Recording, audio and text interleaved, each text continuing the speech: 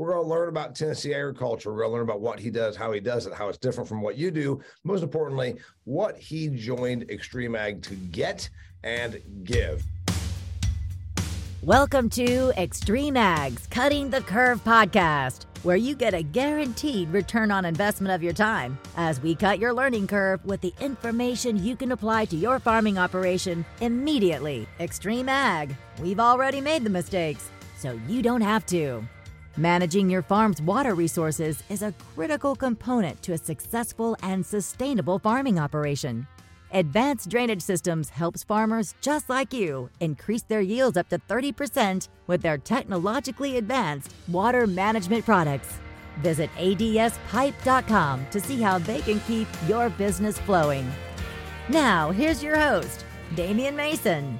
Well, greetings and welcome to another fantastic episode of XtremeAg's Cutting the Curve. We've got Johnny Verell as our guest today. Johnny is a Tennessee farmer and he's an XtremeAg affiliate. We're happy to have him here. You know, we are a learning and experiential platform. That's what's really cool about this. We bump into people at Commodity Classic, whatever, Farm Progress Show, Ag PhD, Field Day, and we hear people say, hey, I really like what you do out there because it's informative. It's not over my head. The stuff that is, you always bring it down to me.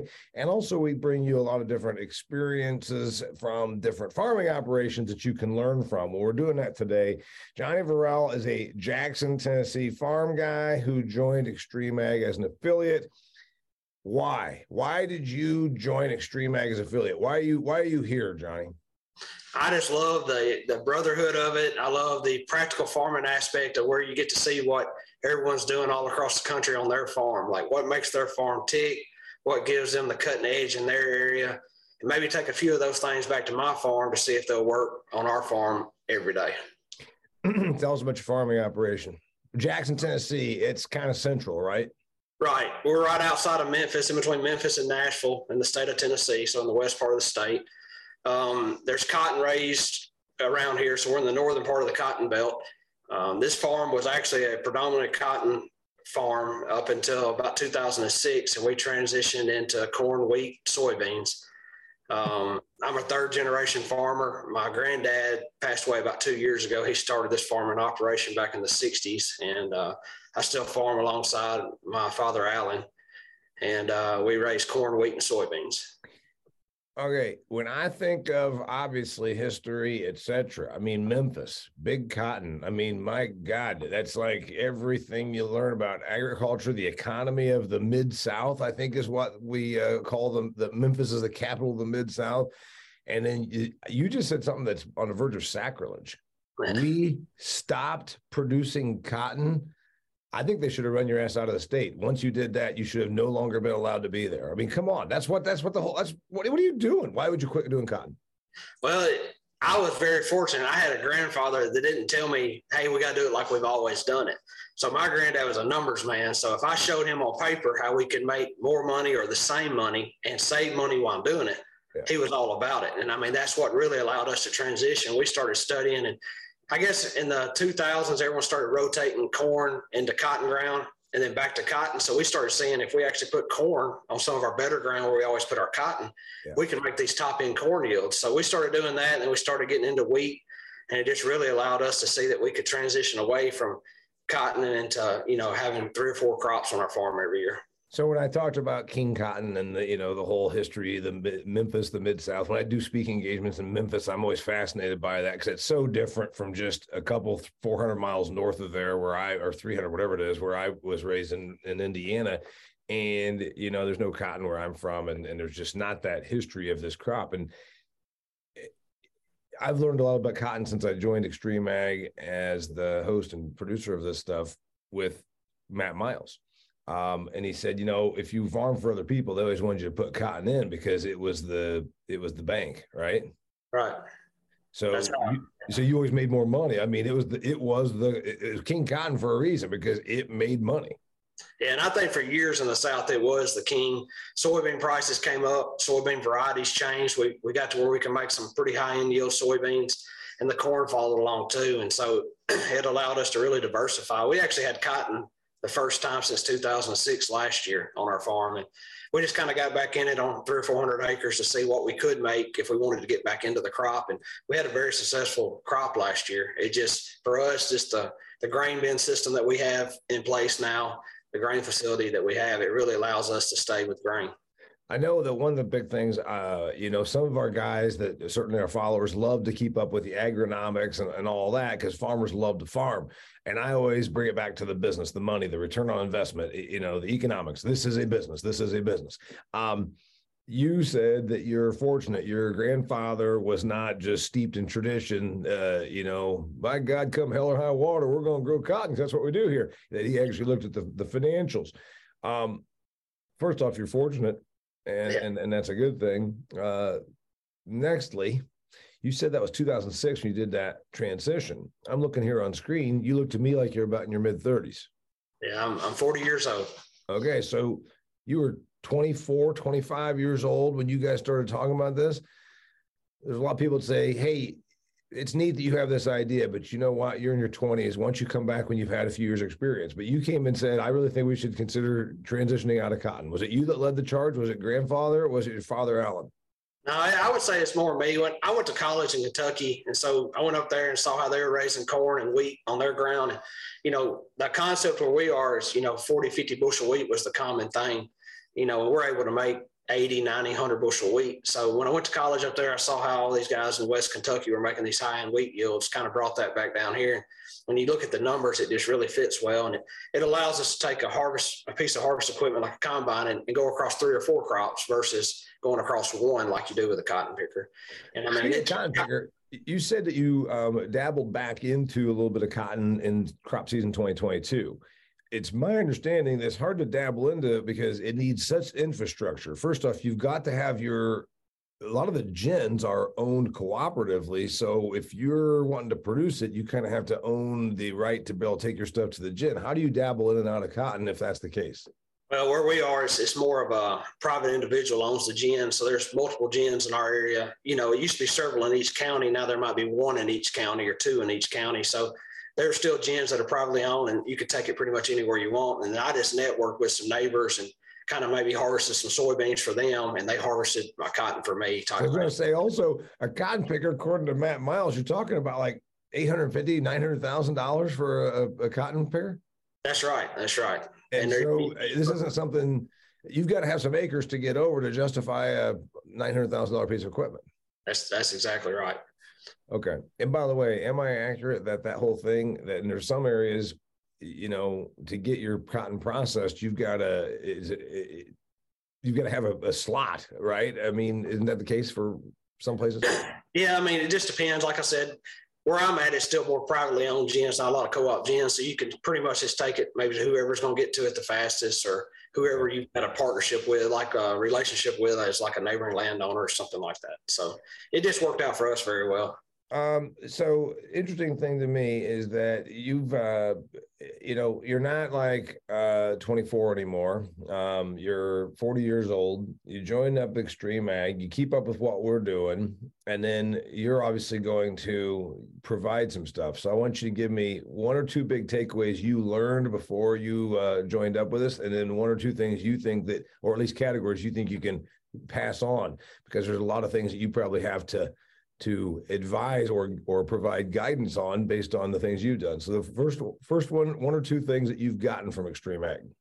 The fertility program that some of these guys run is an area that I think I can continue working on. And I mean, I think we all can continue working on our fertility programs. It's an evolving thing every year.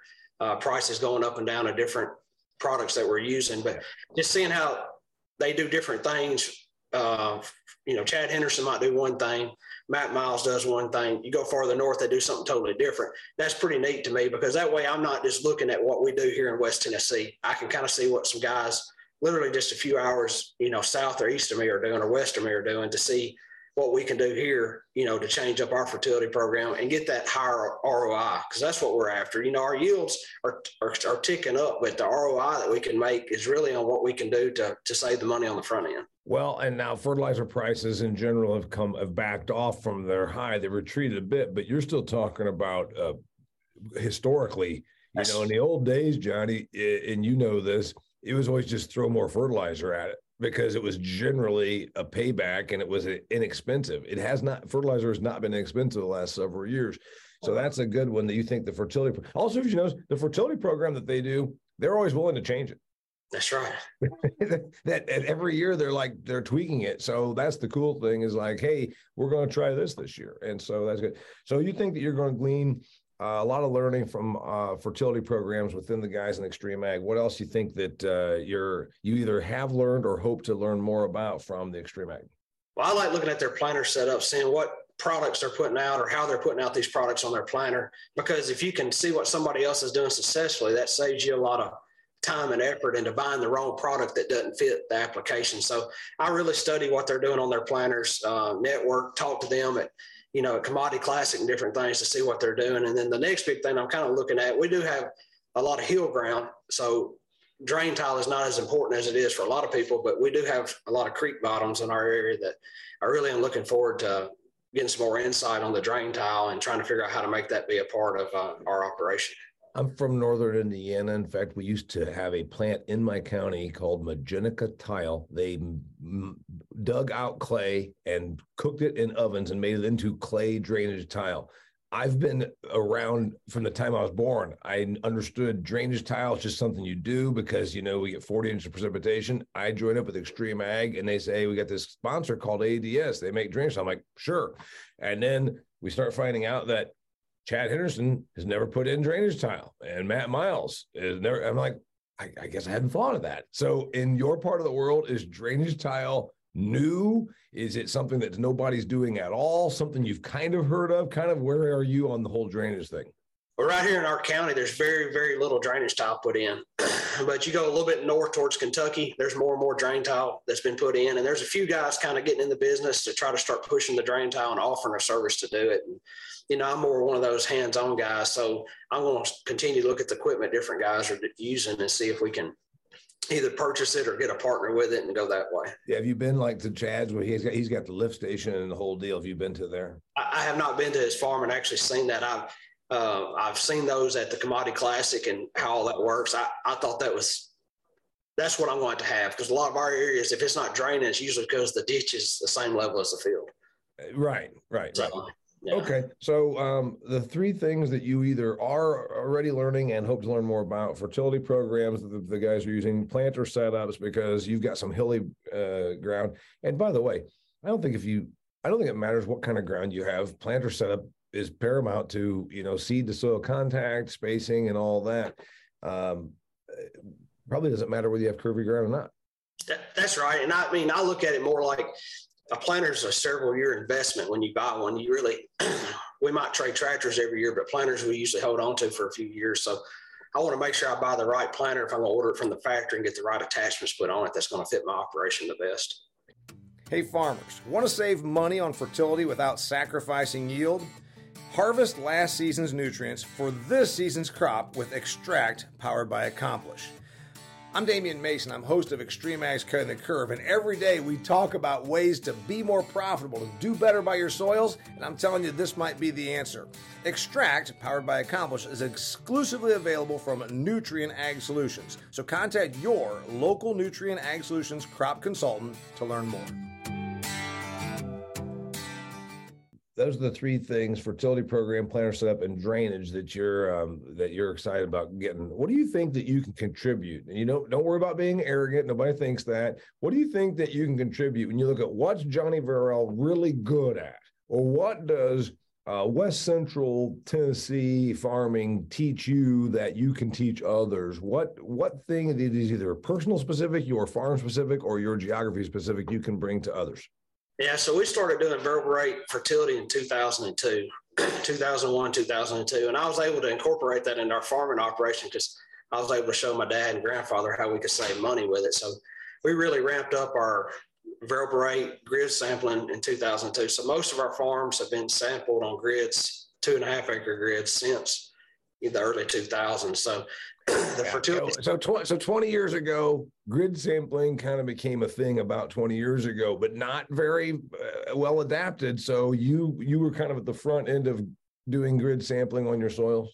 Yeah, it was all because of where I went to college. That we were kind of in the cutting edge of precision farming. So it allowed me to get the leading edge of that and kind of understand and do a lot of it myself. And so to me, it's easier for a farmer to start incorporating in his farm if he understands why he's doing something. So like if I pull soil samples, I was able to write my own fertility, recommendations and stuff like that. And you can visually see what you're doing is working. You're leveling out the field. You're getting a more uniform fertility program across the field. So in the early 2000s, when we started doing that, we had so much variance from one end of the field to the other, whether from the soil types changed, the yield level changed. So that really allowed us to get a better uniform fertility program out there. So that's really what we try to capitalize on. Okay, variable rate fertility program is, and that's really also then about your soil sampling. So we've covered that a few different ways here on the XtremeAg stuff, and I'd like to hear what you got on that. What's another thing that you can contribute? So we raise corn and wheat, and we harvest them at a very high moisture. So we're able to go out and we usually start harvesting corn around 30%, which I know there's some other guys in the program that do that too. And we're doing it to capitalize on early premium at a local processing plant for the corn. The ethanol plant, somewhere like that, is usually paying a pretty good premium in the middle of August for that corn. Yeah, so where you are geographically, you can grab 30% corn in mid-August. Supplies are tight, so certain processors are paying a premium for corn. Obviously, you're at a positive basis. It offsets that. I mean, you used to talk about getting like 4 cents per or 5 cents per point. So if it were that way, you'd be talking about like 75 cents, but it doesn't matter. So what is it? How much is the usually worked out for you? It's usually under 10 cents, for a 10-point removal. So at 15-point removal, it is probably around 15 cents realistically. So I've got a very efficient dryer. I've got a mixed flow dryer. It's very efficient. We put it in, I guess, about 4 years ago. We upgraded our dryer because so you're not taking 30% corn to the ethanol plant. You're taking 15% corn, but you can justify the dry down. Absolutely. And for us, we don't really have a real local elevator. There's an inland elevator that's about 25 miles from us that we can go to. But the ethanol plant, the major elevators on the Mississippi River are about 65 miles. So from a trucking aspect, we've got a grain facility that we bring all of our grain in here, process it, dry it.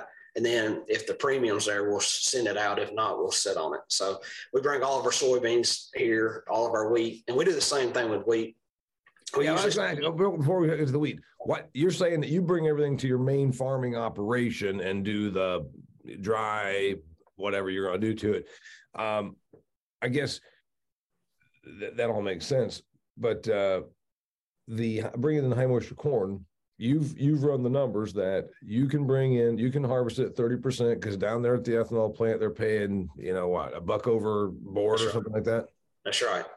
And usually every year at the end of August, the first week of September in our area, there's a really good premium. There's a couple of food processors that are paying for yellow corn too now that you can really capitalize on. And for us, just getting it in. And then the yield aspect, we know it's 5 to 10% increase in yield. We've done several trials on our farm.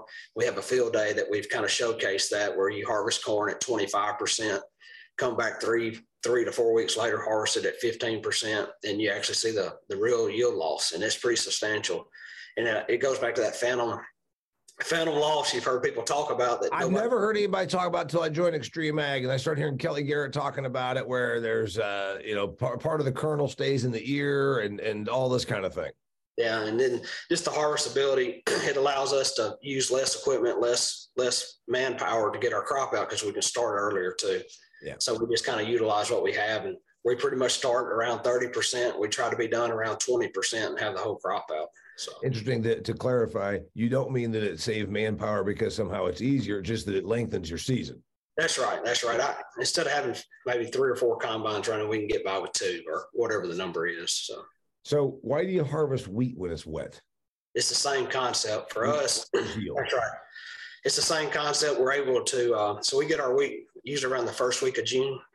We try to start harvesting wheat. And if we could start, say, 5, 7, 8 days earlier, we can plant those soybeans earlier. And we know in the month of June, every day is a big yield loss the later we plant, especially closer to July you get. So we try to really start to get the soybeans planted earlier to pick up that yield gain on the soybeans. And a lot of times you have good moisture when you start planting wheat beans. Incidentally, to the person that's from Nebraska or from where I'm from, you're saying, what the hell is he talking about? Because he forgot that he's doing something that most people north of the Mason-Dixon line don't do at all. Double crop bean. He's double cropping. Yes. So you take your wheat off a little bit green, but you think that it preserves more yield by doing it that way. Then you do have to dry it. Normally, you wouldn't think of drying wheat. Certainly the people in Kansas aren't running their wheat through a dryer. It goes on a truck, it goes to a mill. You're drying your wheat. Yeah, as long as it'll come out of the trucks, we're drying the wheat. So we have had it where it was not really wanting to come out of the trucks after we harvested it to get it into the grain system. So there is a fine line there where you can get too wet. Be too wet?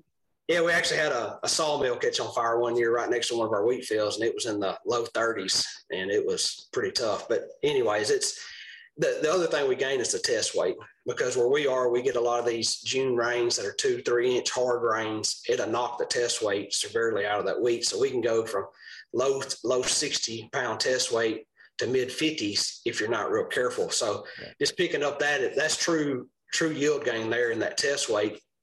Plus, we've had it in the past where some of the elevators have reached out to us and asked us about bringing our wheat. If we'll hold it because of the test weight, they can blend with it if they know what we have. So we've kind of figured out a little niche with harvesting the wheat wet. It really does pay off. Every year it doesn't work out because it can set into raining, and then when the rain quits, the wheat's dry.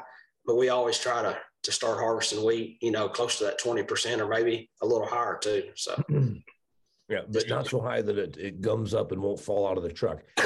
Yeah. All right. So what you just said, though, then there's the big reason of doing this is, and we've been talking about this with the other XtremeAg. That's why I think it's cool that you're going to contribute on your take on this as we move down the road, that you've got to get your wheat out to give your second crop soybeans a fighting chance.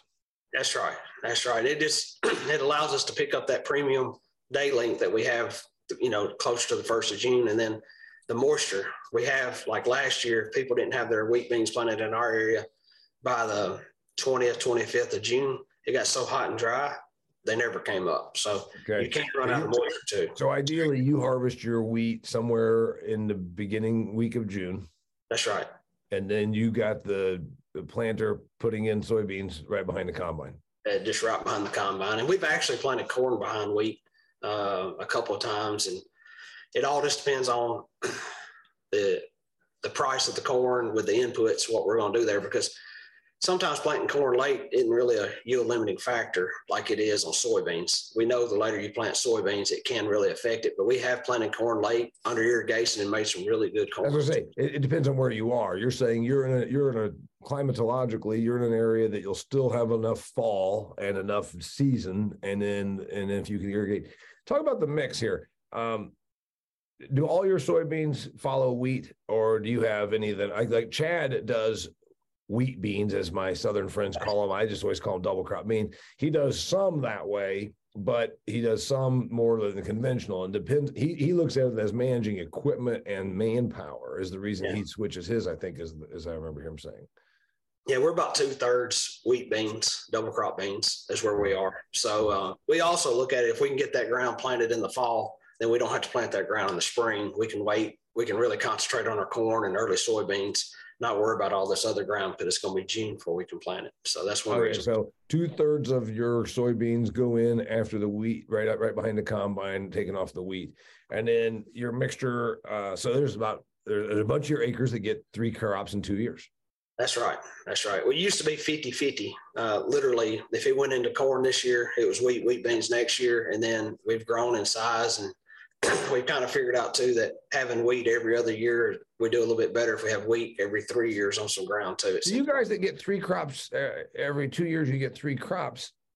Is this why you're so much richer than me? Yeah, I don't know about that. So here's the other thing. On your acreage split, when you talked about you threw some cotton back in the mix, what did it come at the expense of? Last year, it was just a good fit.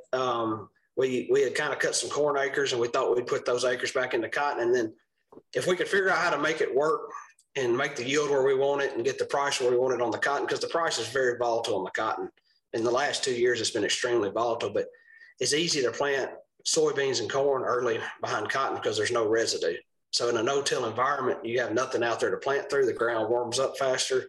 You don't have the wheat straw, the bean stubble, all that on the ground like you do with double crop beans. Mm-hmm. With cotton, it's just pretty much bare ground. And that's one reason we did it, because we were wanting to plant some late March beans this year. And we were able to do that. So, Johnny, I cut you off when you were telling me the things that you can contribute. We talked about variable rate fertility and your soil grid sampling. You think that you were at the front end of that, and therefore you'll have 20 years of experience, whereas somebody might only have a few years of experience. Remember, we don't ever talk down to, we let other ag platforms do that, and ag Twitter. We're here to educate, inform, and deliver our insights. So in no way are we being cocky. We're just saying there's something that you've got a lot of experience with in that. Harvesting your stuff high moisture as a management tool, as a time management and labor management and equipment management tool, but then also as a yield bump, and then a few other reasons. You gave a bunch of reasons on why you did high moisture corn and wheat. Is there anything else you can contribute that you think that other people that keep up with XtremeAg might be like, oh, damn, I never thought of that? Yeah.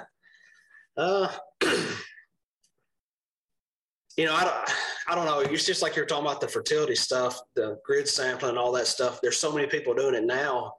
You can look at programs like this and really see what's working and what's not. When we started doing it, it was more handheld devices that would lose GPS and all that. I mean, so I really like how, just like on our drying system, people can see what we're doing, and I can see what some, other farm map miles or different ones are doing too.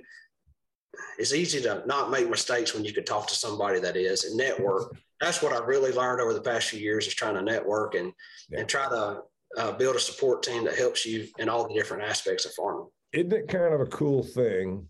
And you're about that age where you start to realize that you didn't know as much 20 years prior, or even 10 years prior. And you're like at that right phase where you're like, man, I'm glad I've been doing this as long as I have. I still have a bunch more to learn. I feel bad for these people that think they can't be taught anything, because they're just screwing yourself. Isn't it kind of a neat thing when you're at that right place where you know what you've learned, and you then realize, I got a lot more I can learn. That's right. That's right. And I think keeping an open mind, whether it's row spacing, whether it's a fertility program, anything like that is the key to farming right now, because things are changing very fast. And now with what equipment costs and different things we're doing costs, you can't afford to try everything on your own. You kind of need to network and see what other people are doing also. Pretty hot where you get in summertime. How many of your acres are irrigated percentage-wise? About 20%. About 20%. And then you talked about farming with your father. You're 40, so that means if I'm running my math, he's probably pushing somewhere in his 60s.